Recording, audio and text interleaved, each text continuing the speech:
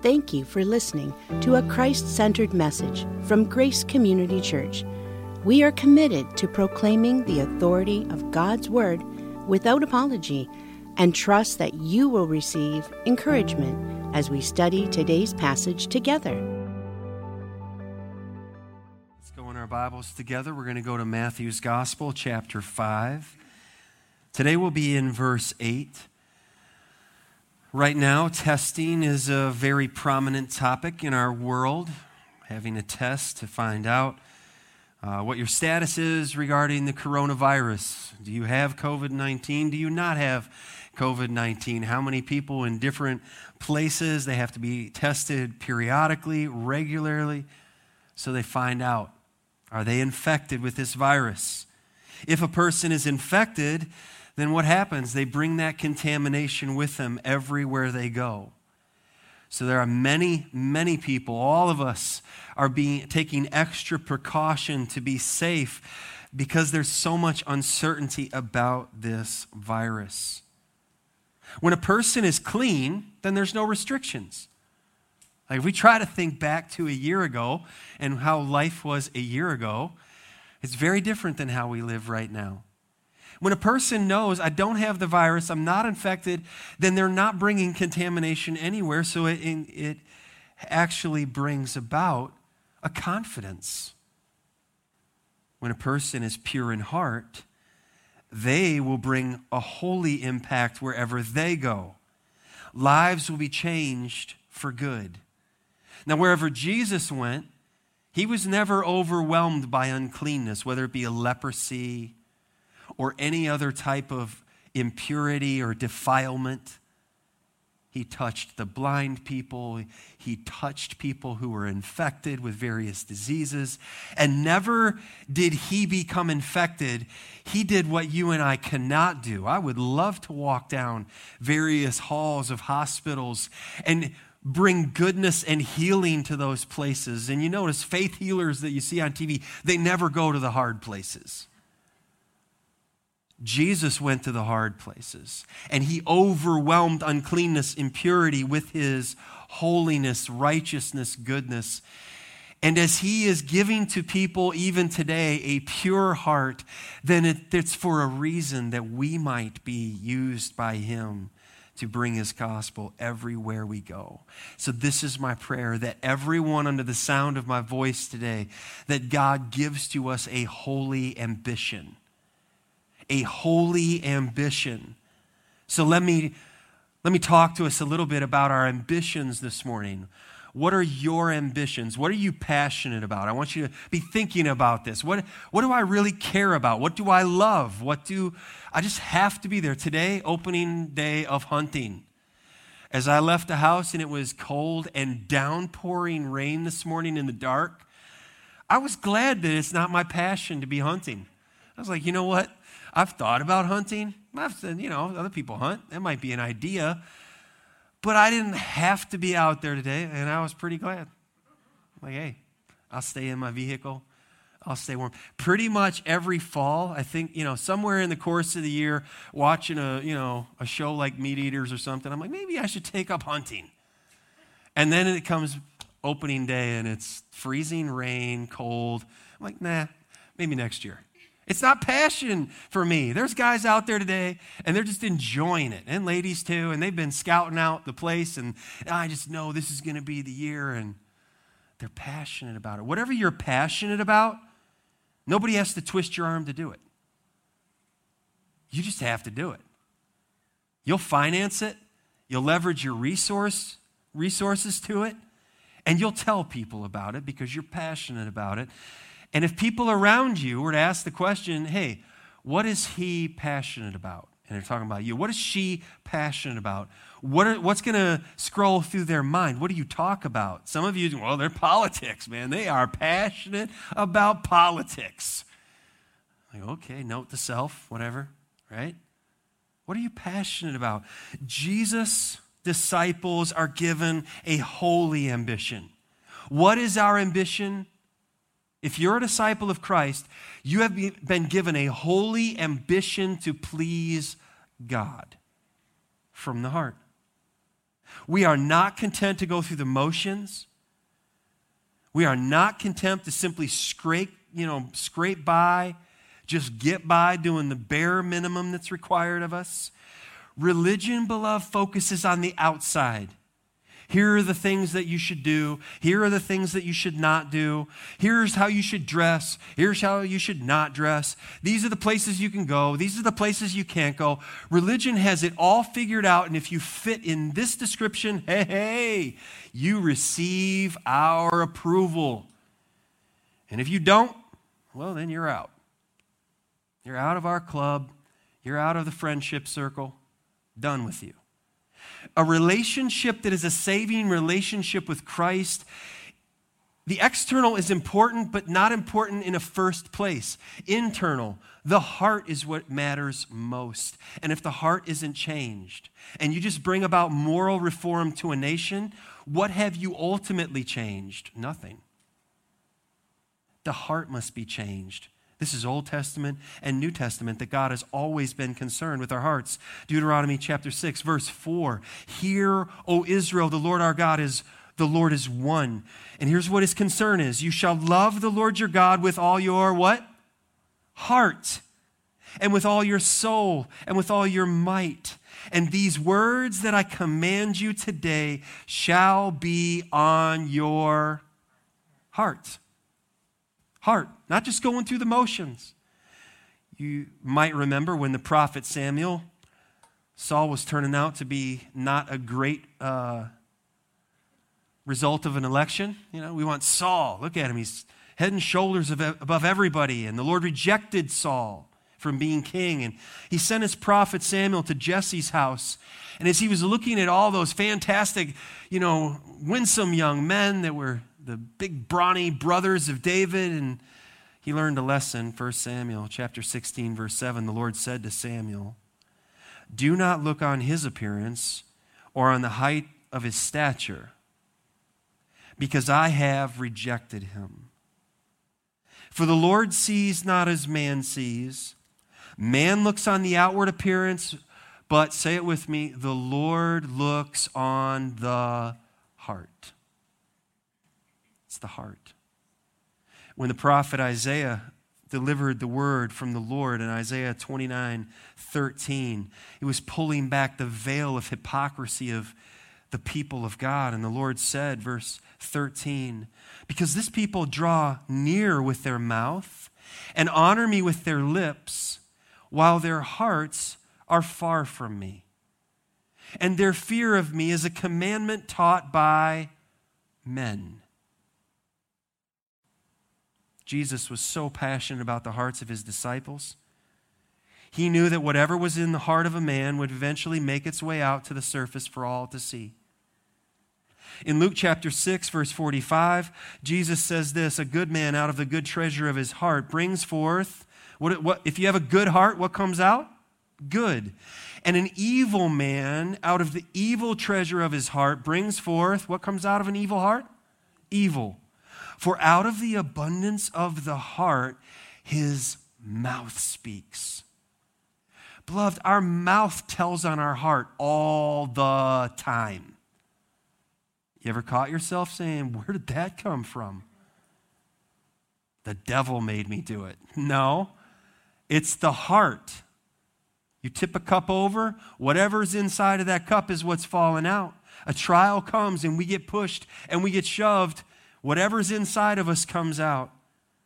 So the Sermon on the Mount drives straight to our hearts. The Lord Jesus will have nothing to do with us simply going through the motions, giving ourselves, I did enough, I gave enough, that's it, I'm fine. Beloved, our Savior is worthy of all our worship and devotion. And may I ask you this morning, is your heart right with God? Is your heart right with God? Oh, I pray that it is. And if it's not, by the end of this sermon, I'm praying that you do make things right with the Lord. This is, I'm sure in a room this size, we've had people who've had heart surgery, or somebody in your family has had heart surgery. Nobody really wants to go in and say, hey, I was thinking, maybe I could just have some heart surgery today. just pull my ribs open. Let's do this. I've never had it done. I'm going to put it on my bucket list and just check it off. Nobody would say that. This Sermon on the Mount is spiritual heart surgery. All right, we're either just born again or crazy to open up this word, because the word is doing a spiritual heart surgery on us. It's showing in me, in you, in us, what's wrong with us. But it doesn't stop there. It also shows through the word how it can be made right. There's hope in this. Hebrews 4:12, spiritual heart surgery. For the word of God is living and active, sharper than any two-edged sword, might say a scalpel, piercing to the division of soul and spirit, of joints and of marrow, and discerning the thoughts and intentions of the, right here, heart.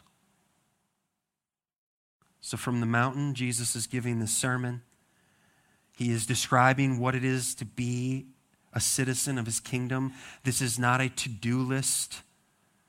How can I be right with God? Do all this. No, you can't.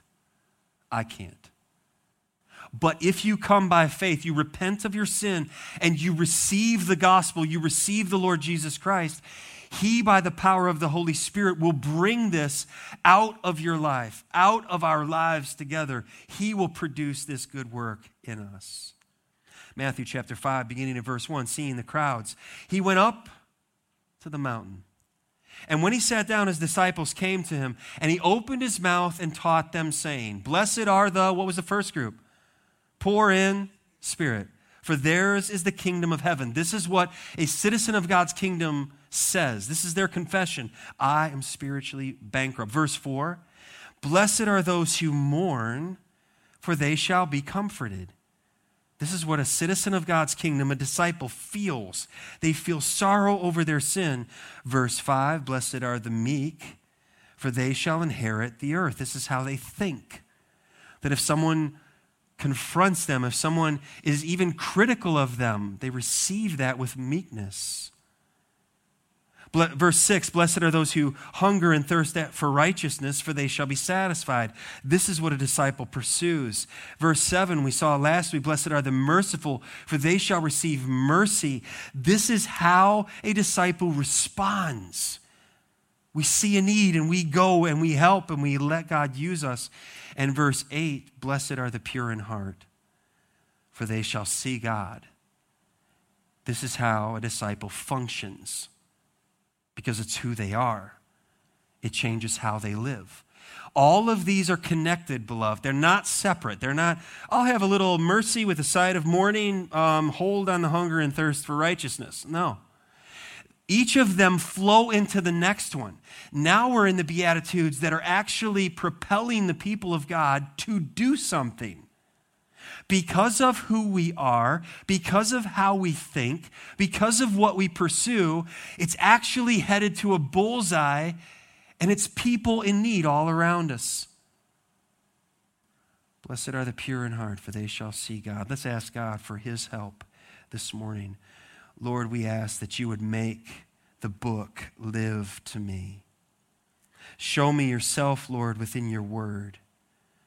Show me myself and show me my Savior, and make the book live to me and to us for Jesus' sake.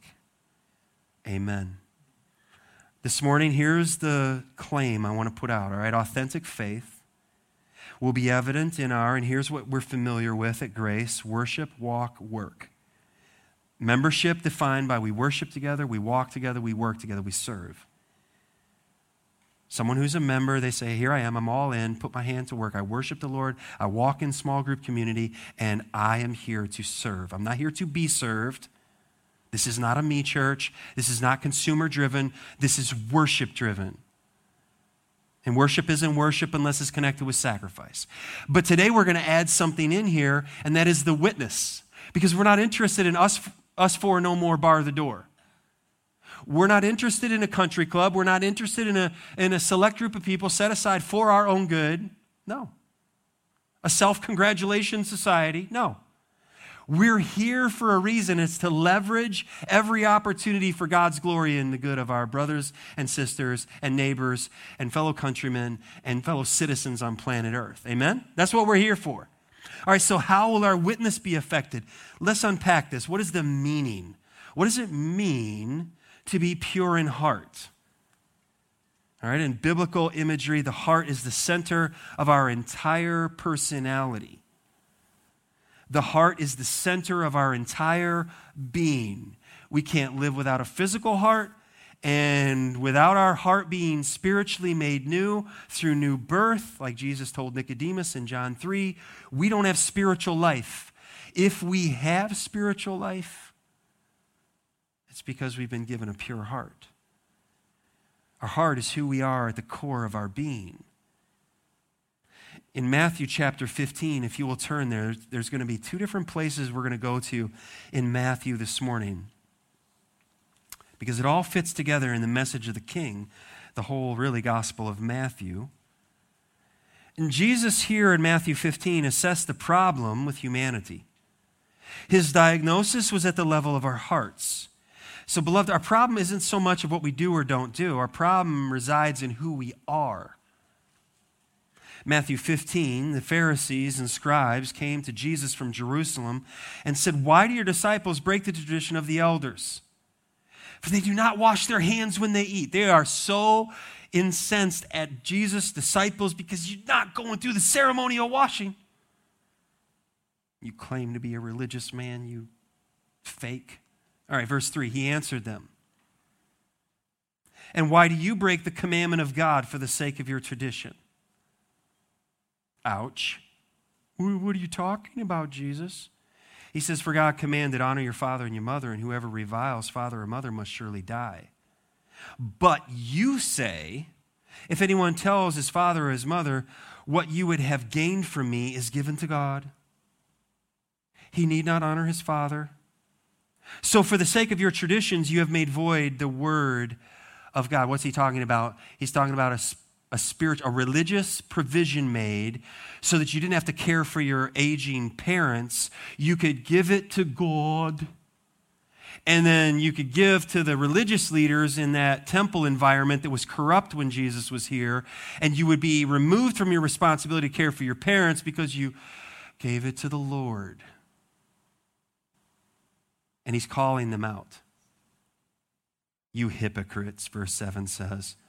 "Well did Isaiah prophesy of you when he said, 'This people honors me with their lips, but their heart is far from me. In vain do they worship me, teaching as doctrines the commandments.'" And here's what all false systems of religion do. "Teaching as doctrines the commandments of men." So if you think through all the world religions where a man speaks for God in the place of God, had a vision in a cave, had dreams, golden tablets, I have a new revelation, we have a new translation, follow us, we speak from the chair ex cathedra, and we can give you equivalent to the word of God. No, no, and no again. That does not come from heaven down, it comes from hell up. We need not be confused or have blurry vision. Jesus is here saying, quoting Isaiah, they teach as doctrines the commandments of men. And he called the people to him and said to them, "Hear and understand." Verse 11, "It is not what goes into the mouth that defiles a person." This was the original question, right? "But what comes out of the mouth? This defiles a person." Then the disciples came and said to him, "Do you know that the Pharisees were offended when they heard this saying?" You know, you made some enemies with your message today. "Oh, did I really?"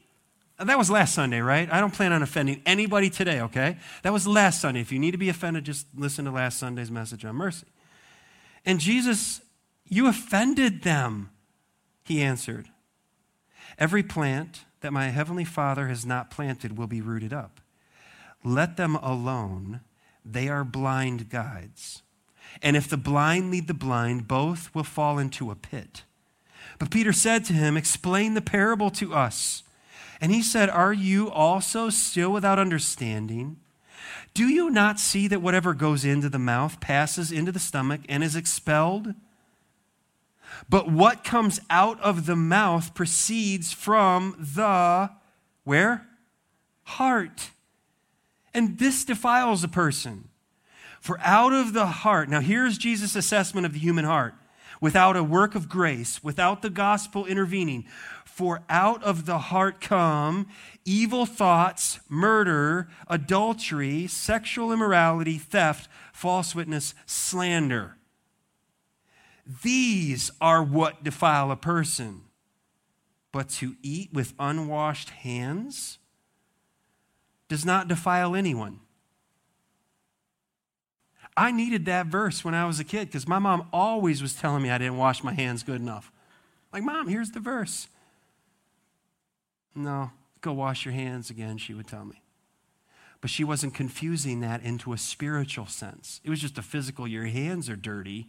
Don't want you at the table eating food, passing anything with your grubby hands. Jesus is saying we aren't defiled by it's the environment I was raised in. That's what messed me up. It's, all of these political influences. That's what No. We are messed up. Our hearts are messed up. We don't have to teach children to be selfish and to lie and to fuss and say, I need more attention, because in our hearts, we want to be in charge. We want to be God. I speak and it happens. Pick me up now. Put me down now. Get me that now. Put me over there now. This is, I want to be God. You don't teach that to anybody. We're born with this nature and we have to be delivered from it through a work of grace. So what does it mean to have a pure heart? Back to Matthew 5. There have been two understandings of what it means. One is salvation. That this is when a sinner's heart is freed from sin. This is inner moral purity. It's brought about through the gospel and through faith in Jesus Christ. The moment a sinner is converted, they're set free from the power and penalty of sin. Salvation given a pure heart. So if you've never been saved this morning, your heart is defiled. You are in need of a pure heart to be given to you. And God is in the business of doing that. That's why Jesus died, was buried, and rose again. The Jews understood ceremonial cleansing, but the surface cleansing was insufficient. It wouldn't help get to the heart level. The psalmist cried out, David, after his horrific sin with Bathsheba and committed murder, Psalm 51:10, create in me a clean heart, O God, and renew a right spirit within me. God does this. Now, baptism, that's an external display of what has happened internally. If someone goes into the waters of baptism and their heart has not been changed, the waters of baptism don't get deep enough to purify their heart.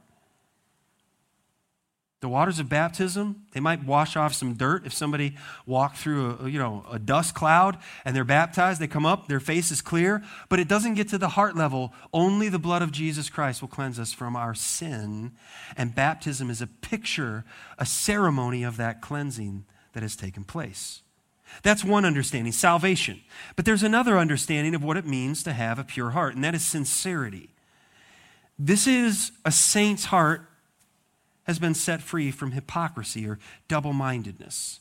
Sincerity, it's a word, hypocrisy. It is used in plays where someone would come out and they would have a mask on and they would act a part, then they would go off stage, they would come back with a different mask on, play that part, go off, and everyone in the audience would be wondering, who is this person? Right now, I think it's on TV, The Masked Singer. Who's behind the mask? No one knows. Try to hear the voice. Try to figure out mannerisms. Try to figure out who this person is. To be unmasked is to be without hypocrisy. It's used in another way. When we first bought a crib for Emma, we found out we're going to have a baby. It's going to be what has come to be Emma, and we know Emma. And so we bought a crib. And that worked really well when it was just stained and it was dark. And then Ginger said, I want to paint the crib. I want to paint it white. Okay, so I get the sandpaper out. I think this is probably when either Sophie or Lola were coming along.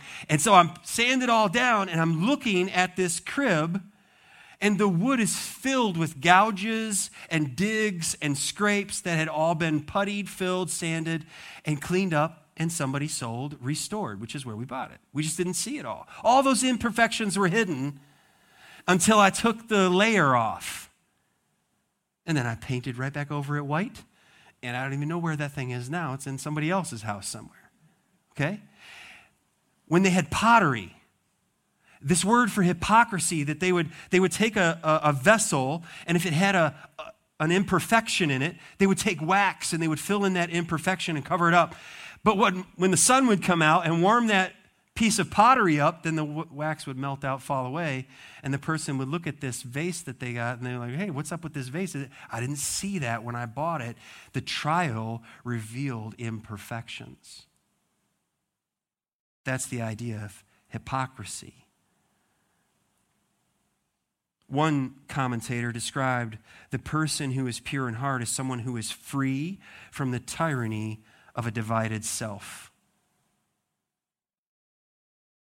Now, a deceitful person, okay, you think you know who they are, but that's not who they are. That person is dangerous. Psalm 55, verse 21, the psalmist says the words of his mouth were smoother than butter, but war was in his heart. His words were softer than oil, yet they were drawn swords. You ever known anybody like this? You thought they were your friend until you heard what they were saying to other people that you thought were your friends. And you're thinking, wow, I wonder why you didn't ever say that to me, to my face. Well, there's your verse, Psalm 55:21. They're deceitful. But there's also a double-minded person. This person is unstable in all their ways, James 1:8 says. This is a person that cannot make up their mind. I know no one here is like that, right? Decisions just come so easy. No, it's hard. Double-minded. And if you're double-minded, well, maybe we should go this way. Well, maybe we should go that way. Maybe we should eat over here. Maybe we should eat over there. Maybe this, maybe that. And you can't ever land on, this is what we're doing. This is where we're going. We've been through this as a church. We've owned the property for almost 3 decades. And yes, we're going to go there. No, we're going to put it on the market. Okay, we'll buy more property there. I mean, we have been back and forth, but now we are seeing God give to us a clear understanding of where we're going, what we're doing, and why, and a people who have a heart to accomplish the will of God for his glory. A single-minded person is a person who's focused. They're freed from living in a way that is duplicitous. Just, I can't make up my mind. Luke recorded this. On the day of Pentecost, so many people came to faith in Christ, and they began to worship together, Acts 2:44. And all who believed were together and had all things in common, verse 45. And they were selling their possessions and belongings and distributing the proceeds to all as any had need. All right? You see, they're freed up. It's not like, this is mine. This is my stuff, and you get your stuff, and this is mine. They're like, hey, you have a need? Here, I'll sell a piece of property. I'll help you. I'm gonna leverage my resources to be a blessing to you. And day by day, verse 46, attending the temple together and breaking bread in their homes, they received their food with gladness and generous hearts, or hearts of simplicity, that they're cleared up. We're living for one reason, and it's for the glory of Christ. Sinclair Ferguson says it this way: to be pure in heart is to be uncompromisingly dedicated to Christ. Should I ask for a show of hands? How many of us are uncompromisingly dedicated to Christ? Would anybody raise their hand? I can't raise my hand. I want to be. Now, that's a different question. I want to be uncompromisingly dedicated to Christ. And he is working that in me. So is Jesus here referring, when purity in heart, to salvation or sincerity? I think Don Carson helps us with this, and he says yes. It's not one or the other, it's both. He says this: it is impossible to have one without the other. The one who is single-minded in commitment to the kingdom and its righteousness will also be inwardly pure. Inward sham, deceit, and moral filth cannot coexist with sincere devotion to Christ. Either way, this beatitude excoriates hypocrisy. Just putting it right down on the bottom shelf for all disciples. Blessed are the pure in heart. All right, so let's look at the making. We've unpacked the meaning. Let's look at the making. How do we become pure in heart? How does a person become pure in heart? Well, first of all, there's an initial cleansing. There's an initial cleansing. This is a once-for-all purification that happens. It takes place at conversion. Okay, so then the question is asked, well, how is someone converted? How do I have a clean heart? How can I receive a clean heart? The gospel must be proclaimed. So followers of Christ, they share the message, they preach the good news. People hear of their sin, their condition, and they hear of a Savior, and they give their sin to Jesus, and He saves them. This is the gospel. It must be proclaimed. Peter connected our faith with practical life and our love for others as he quoted the prophet Isaiah, 1 Peter 1, verse 22. He says, having purified your souls. How do you do that?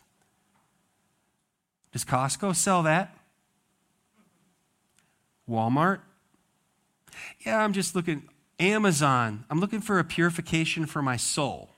Can I get that in 2 days? How does this happen? By your obedience to the truth. See, the question in every sermon that we have to ask is not, do I like that guy? Do I like his delivery style? The question for us is what he is saying true? If it's true, then we have to deal with it. Your obedience to the truth. For a sincere brotherly love, love one another earnestly from a pure heart. A church will be defined by brotherly love if the heart is pure. If the heart is not pure, you're not going to see brotherly love. You're not going to see long-suffering, forbearing with one another, forgiving one another. No, you won't see mercy toward one another. It won't be refreshingly different. Since you, verse 23, have been born again, not of perishable seed, but of imperishable, through the living and abiding word of God. For all flesh is like grass, and all its glory like the flower of grass. The grass withers and the flower falls, but the word of the Lord remains, how long? Forever. And this word is the good news that was preached to you. It's my joy and privilege to preach the good news again today. The Lord has given us another opportunity to hear about our sin and about a Savior and how good and merciful and gracious He's been to us. Beloved, the gospel must be proclaimed, but that's not just by preachers. It's not just by me. It's by all of the disciples. If you're a disciple of Jesus Christ, you are enlisted into being a proclaimer of the gospel. People that you know I'll never meet. But God's put you in their lives for a glorious reason. And then what people do with the gospel, we can't control that. You can't control that with your spouse. You can't control that with your children, with your parents, with your coworkers. We have a responsibility to cast the seed and to be refreshingly merciful and then allow God to water the seed and give life. That's what He does. The gospel must be taken to heart. It must be received. Paul writes of this in Romans chapter 10. In verse 8, he says, but what does it say? The word, and I'll picture it like a seed, is near you, in your mouth and in your heart. That is the word of faith that we proclaim. If you're here without Christ, you say, how far away am I from salvation? It's right here hanging in the air. It's going into your mind, but will it drop down to the soil of your heart? Verse 9. Because if you confess with your mouth that Jesus is Lord, and this is connected, and believe in your heart that God raised Him from the dead, you will be saved. For with the heart one believes and is justified, and with the mouth one confesses and is saved. The two go together. For the scripture says, everyone who believes in him will not be put to shame. For there is no distinction between Jew and Greek, for the same Lord is Lord of all, bestowing his riches on all who call on him. For everyone, say it with me, who calls on the name of the Lord will be saved. Have you called on the name of the Lord? This was Louis' favorite verse. He loved Romans 10. Committed that to memory. Encouraged my heart every time I could say, Louis, you say it. Still is encouraging my heart. And he's in the presence of the one who lived and died for him. I can't ever go through Romans 10 and not think about how the gospel transformed him and members of his family. It's real. There's an initial cleansing, but then, beloved, there's a continual cleansing. And we need this. If you are honest, and I'm honest, the moment we were saved, yes, we were given an initial cleansing, and we were given a pure heart. Has it remained pure in all things? Can I tell you that every sermon I've ever given is pure in heart, without flaw? Absolutely not. Do I want every sermon to be pure in heart? Yes. And I need you to pray for me as I pray for you, and you serve me in this way as I serve you. That God is doing a work. He has done a work. He's doing a work. He will complete the work in us. But we need this continual cleansing. And this is what Jesus was talking about in John 13 when he washed the disciples' feet. And Peter was like, what? You're not washing my feet. Jesus was like, if I don't wash your feet, you got nothing to do with me. Okay, bring it on, Lord. Take me through the full wash. Like, no, I just need to wash your feet. They're dirty. That dust outside, sewer dust, it's pretty bad. I'm going to wash that off your feet. And he says this, but not all of you are clean. Not all of you have a clean heart, a purified heart. And he's speaking about Judas. Judas was religious. When he left the room that night, the upper room, everybody thought he's going to help the poor. Oh, if I could just be a little more like Judas. Later on that night, they never said that again. They had their eyes cleansed. If I can be more like Jesus. Don't want to be like Judas. Religious but lost. There's a continual cleansing that we need. Hebrews 10:22 says, let us draw near with a true heart and full assurance of faith, with our hearts sprinkled clean from an evil conscience and our bodies washed with pure water. I love what the Apostle John writes, 1 John chapter 1. In verse 7, he describes what I believe the initial cleansing at salvation. In verse 9, he describes the cleansing that we need as we live this Christian life. But if we walk in the light as he is in the light, we have fellowship with one another.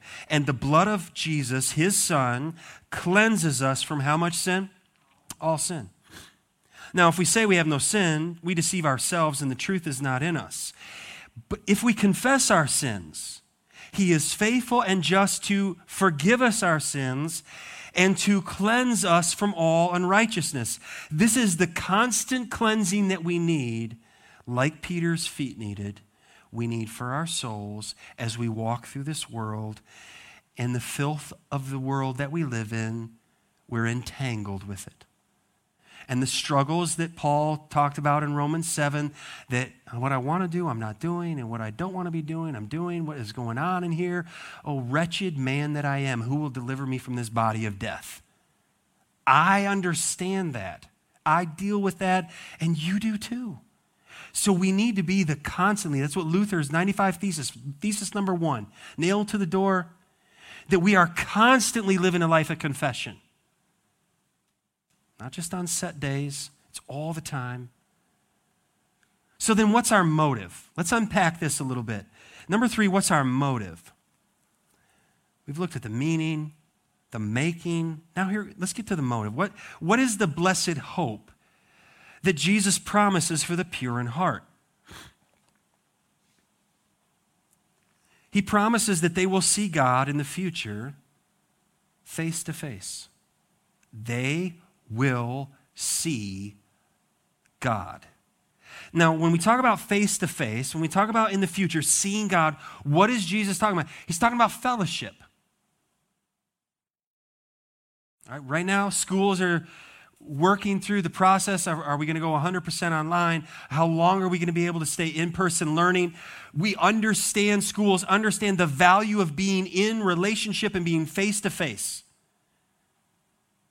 You're here today, we're face-to-face. There are people who are joining us online, hopefully if the internet is working, and they're able, but they're not face-to-face, so I can't see them. So we're limited, we're away from one another, although our hearts long to be with one another. And in the garden, we had fellowship with God face-to-face until sin happened.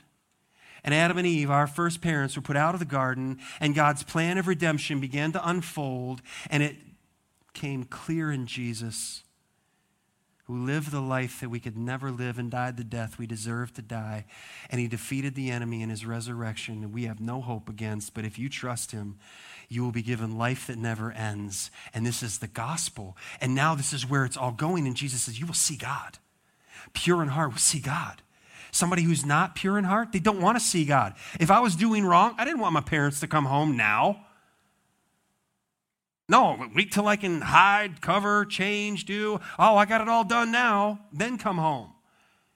But somebody who has been given a pure heart and walking in purity, they're waiting to be in the presence of the Lord.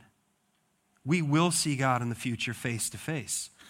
Paul writes in 1 Corinthians 13, verse 12, for now we see in a mirror dimly, but then face to face. Now, he writes, I know in part, then I shall know fully, even as I have been fully known. And John in Revelation, beginning in verse 3 of chapter 22, speaking of this coming day, this city, this beautiful city, he says, no longer, verse 3, will there be anything accursed, but the throne of God and the Lamb will be in it, and his servants will worship him. They will see his face, and his name will be on their foreheads, and night will be no more. They will need no light of the lamp or a sun, for the Lord God will be their light, and they will reign forever and ever. This is a promise given to saints. So they will see God one day in the future, face to face. But listen, they will see God presently by faith. This is what theologians say, already and not yet. Okay, not yet. I haven't seen him face to face, but already I have seen him through the eyes of faith. And this gives me a present fellowship with God. His Spirit dwells in me. If you belong to him, his Spirit dwells in you. And he gives you a new family. He gives you his people, the church. And even Old Testament, Moses, in Hebrews 11:27, says that he was seeing him who is invisible. How did he see him who is invisible? Through the eyes of his heart, the eyes of faith. And in 1 John chapter 3, the Apostle John, he connects the already and not yet. And he brings this two together, that where we're going impacts how we live right now. That we as believers, we see God's sovereign hand throughout the course of events in history. And John writes in 1 John 3, verse 1, he says, see what kind of love the Father has given to us, that we should be called children of God. And so we are. The reason why the world does not know us is that it did not know him. Beloved, we are God's children now, and what we will be has not yet appeared. But we know that when he appears, read this next phrase with me, we shall be like him. Let's say that again. We shall be like him, because we shall see him as he is. And everyone who thus hopes in him purifies himself as he is pure. Do you see how those two go together? That's the initial cleansing. You've been made pure, and the continual cleansing, but I need to purify my heart. I need the Lord to continually purify my heart, to refine me, to sift up the impurities, the wrong motives. Why? To deal with them. So important.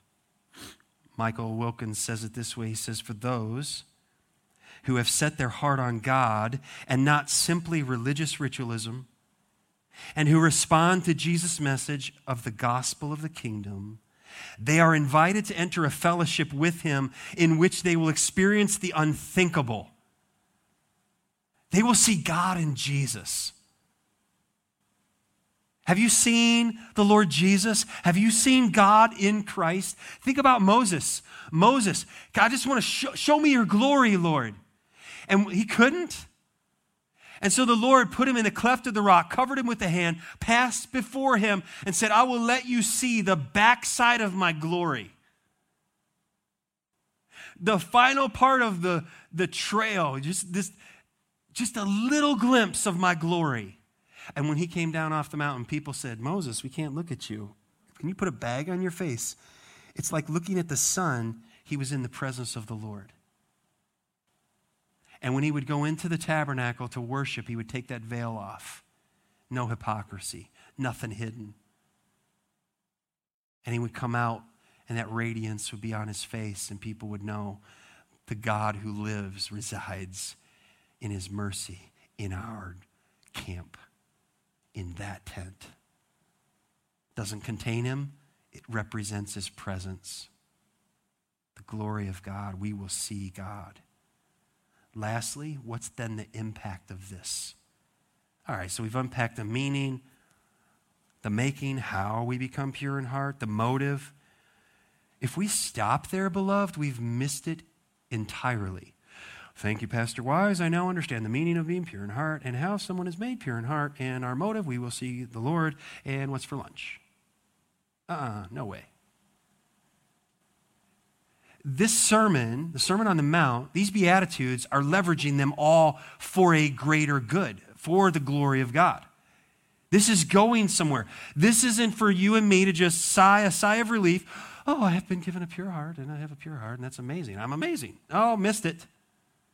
God is amazing. He's purified my heart. I'm going to see him one day. I want to purify my heart, and there are people everywhere in need of a pure heart. This ministry. What is the impact of a people who are pure in heart? Beloved, they will help others see God in eternity. Well, that's what we have to look forward to. Yeah. And don't we want that for other people that we know and don't know? I want them to see God in eternity.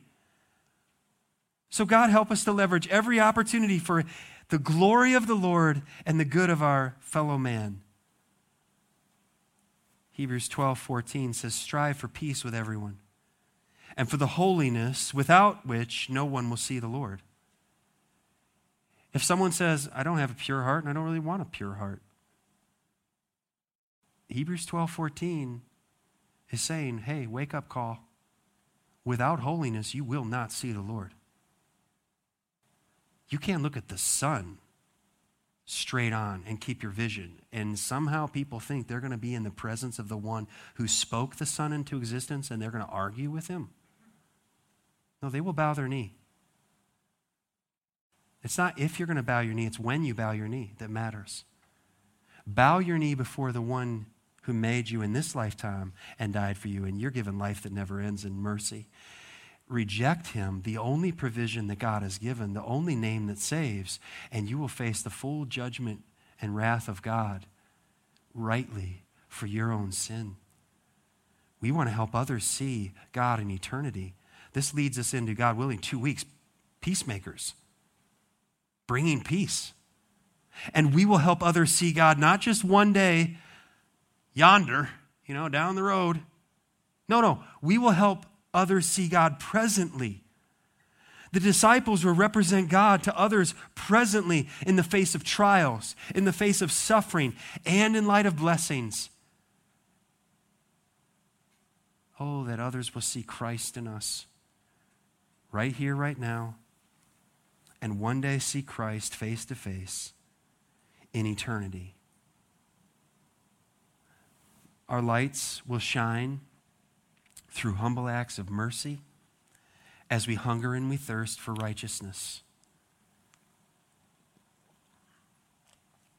I want you to go in your Bible with me to Matthew 25. My prayer is that we will not just overlook this or quickly pass by this message, to have a pure heart. The reality of the judgment is coming. So my concern as a pastor is that people who name the name of Christ, who even belong to a church, will still miss opportunities to serve, and they won't take seriously, where is my hand in the ministry? Where is my fingerprint on the work of God? What am I doing to serve the church that Christ died for? And am I doing all that I'm doing with a pure heart? Or do I do it for the applause of man? And if I don't get enough applause, then I'll let somebody else do it. Now think about this. Matthew 25, verse 31 is where we're going to begin. When the Son of Man, Jesus speaking, comes in his glory, and all the angels with him, then he will sit on his glorious throne. Imagine this coming day. Before him will be gathered all the nations, and he will separate people one from another as a shepherd separates the sheep from the goats. And he will place the sheep on his right, but the goats on the left. Then the king will say to those on his right, "Come, you who are blessed by my Father, inherit the kingdom prepared for you from the foundation of the world. For I was hungry, and you gave me food. I was thirsty, and you gave me drink. I was a stranger, and you welcomed me. I was naked, and you clothed me. I was sick, and you visited me. I was in prison, and you came to me." Then the righteous will answer him, saying, "Lord, when did we see you hungry and feed you, or thirsty and give you drink? And when did we see you a stranger and welcome you, or naked and clothe you? And when did we see you sick or in prison and visit you?"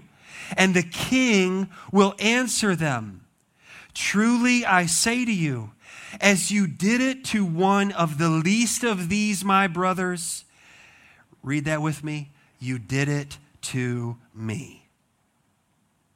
Wow. We didn't get the advance warning. "I'm the Lord, what will you do for me?" "Oh, whatever you want, Lord." No, he sends insignificant, often overlooked people into our lives all the time. Do we see them? And do we serve them? Then he will say to those, verse 41 on his left, "Depart from me, you cursed, into the eternal fire prepared for the devil and his angels. For I was hungry, and you gave me no food. I was thirsty, and you gave me no drink. I was a stranger, and you did not welcome me. Naked, and you did not clothe me. Sick and in prison, and you did not visit me." Then they will also answer, saying, "Lord, when did we see you hungry or thirsty, or a stranger, or naked, or sick, or in prison, and did not minister to you?" Then he will answer them, saying, "Truly I say to you, as you did not do it to one of the least of these, you did not do it to me. And these will go away into eternal punishment, but the righteous into eternal life." It all hinges on who is your king.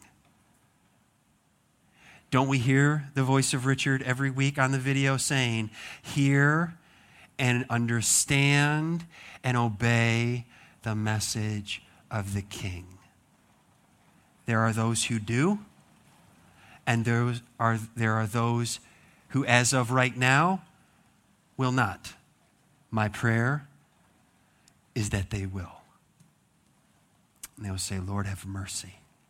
And I bow my ambition to you. And I bow my life to you. And I give you my hopes, my dreams, my goals. And I give you my sin, and I give you my shame. Have mercy on me." What's your next step in having a pure heart? Can we help you take that step? Can we help you take that step today?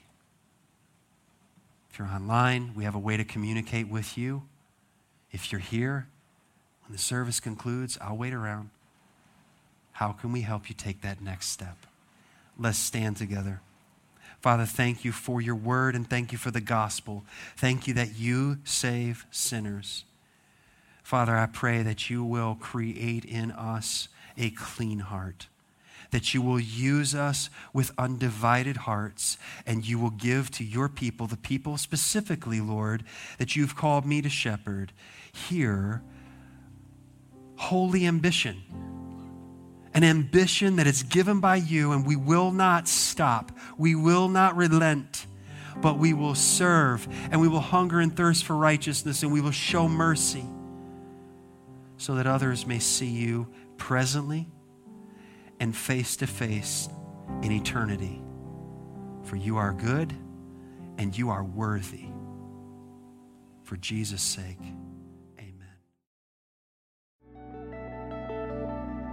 Thank you again for listening to Teaching from the Word at Grace Community Church. We are located in Richmond, Michigan. You can find us online at mygracechurch.com. Please subscribe and follow us at My Grace Church.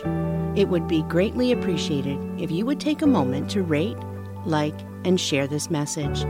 We want you to always remember that you are loved.